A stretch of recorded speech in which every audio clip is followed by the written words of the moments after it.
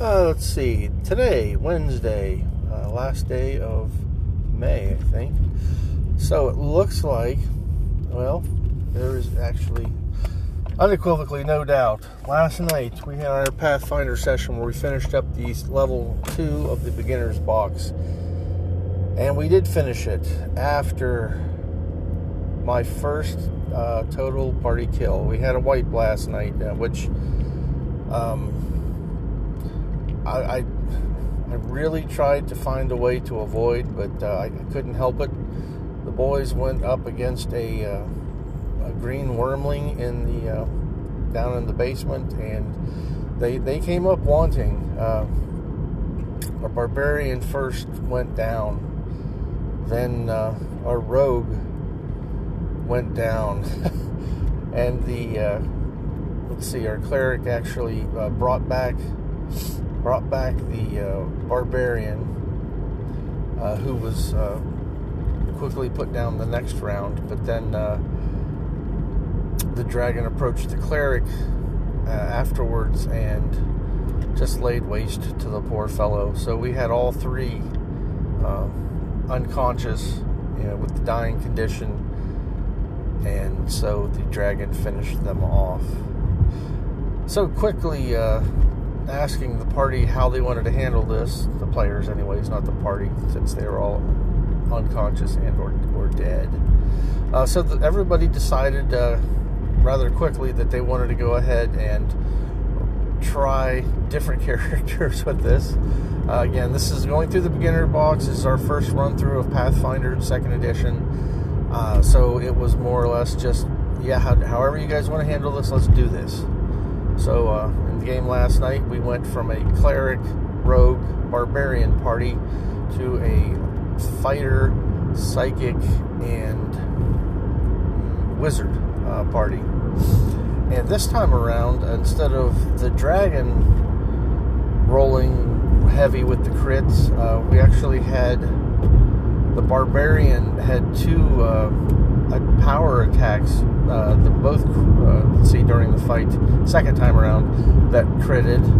And I know this was metagamey and all, but it's just the way we handled it to try to get back into the action. So we just placed the new characters with the same background information, although they were not supposed to know what was in the cavern, although they were told that the last 3-man party that was sent down in here to have a look around did not return. So they each had a lesser healing potion on them, which turns out I don't believe anybody used during the fight. So the combat started up again, and once they got to the center of the room, now this time they did they did spread themselves out a little bit better instead of being a clump that ran around. So when the acid poison breath from the green wormling was sprayed out, I was only able to catch 2 of the players, two of the characters. One which made a wonderful save to see critical success and avoid damage, and the other one made a save to take half damage. So with I think 5d6 poison damage coming down on them, like the first time around, the barbarian actually critically failed and took double damage from the breath weapon. It was just a whole other fight, and it was mainly due to, I believe, the dice, swinginess of the dice, because we had we had poor luck the first time, and also they were just sort of getting into the feel of it, I believe. Our one player was a little dissatisfied with the way the barbarian played compared to the 5e barbarian, because there was no damage resistance, and he was actually knocked down, I think, a total of 4 or 5 times, knocked unconscious during the playthrough of the beginner box. The rogue seemed to play well, and it was enjoyable for the player, and the cleric had nice healing spells, was able to do it from a distance, do it close up, depending on how they wanted to cast. Nice character play there. But again, everybody switched classes and wanted to do something different. So the barbarian became a fighter, and he seemed, granted, I think the viewpoint of his is skewed because again, he had thrown 2 critical hits on a dragon. Just a little wormly, but still, threw 2 critical hits with his power attack or power move attack.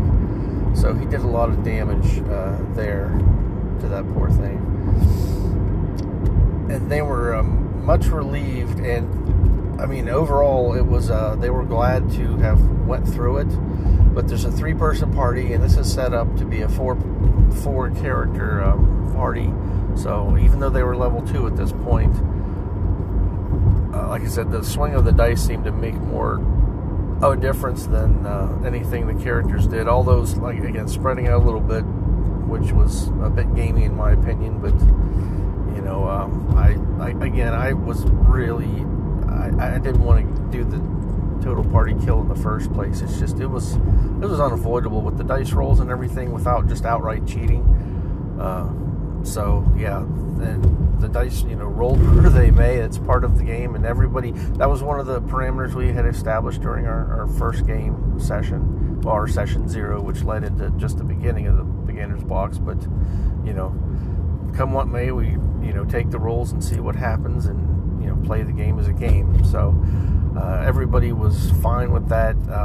It was a little shocking because up until the last moment, they were just convinced, the cleric's not going to get hit by the dragon, even though he came in with his dragon frenzy attack. So he had a claw tail, I think it was a routine, coming in with just ridiculous pluses, like +10 on the first attack, and +5 and then +0 or something like that.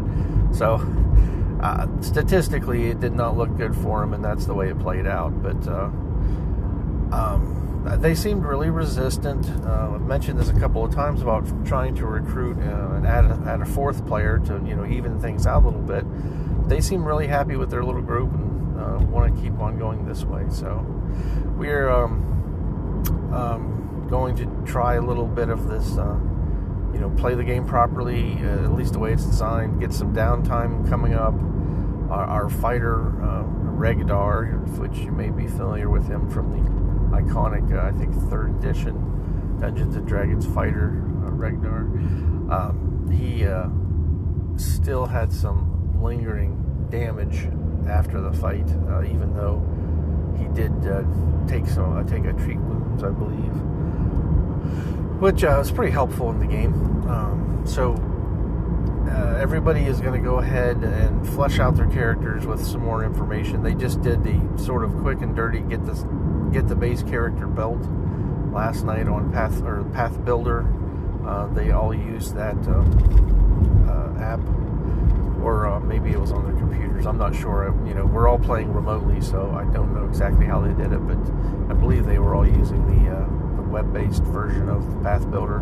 But they did that, had their characters done in probably 25 minutes or so, all 3 of them.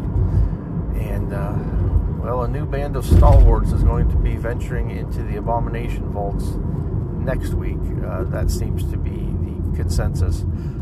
It was either that or Troubles in Otari is going to try to run it. We've got them both set up in Foundry to begin next week. So we will see how this goes. Now, I think it was the Recall Knowledge. I've been watching Steve set up his Abomination Vaults, and listen to him talk about the arc of the whole thing, the way it's divided into 3 books initially. I got the Abomination Vaults in 1 volume, which I thought was pretty handy, and we got the Foundry module bought that off of Paizo, and everything map-wise and all the journal entries and stuff are set up so nicely in that it's easy to use. I had added automated animations, the Foundry module, and everybody thought that was really cool, the way your attacks were animated. You had whether it was the Barbarian's battle axe swing or spell effects, even doing skill checks like trying to is it the intimidation skill? Still learning the system. of slowly too. But you things like that where it had animations that followed up with them. It was pretty cool. And it's just the Pathfinder 2 system on Foundry seems to be working really well, helping keep track of everything, persistent damage, effects on people that are either frightened or wounded, dying, that sort of thing. Really makes it you're aware of all that stuff, and tracking it's pretty easy. So again, we are going to head into the Abomination Vault's not actual play, AP adventure path, and that should take the characters from level 2 up through level 11, I believe. So we'll start that next Tuesday. Everybody have a wonderful beginning to your June, and hope everyone had a good Memorial Day. Thank you.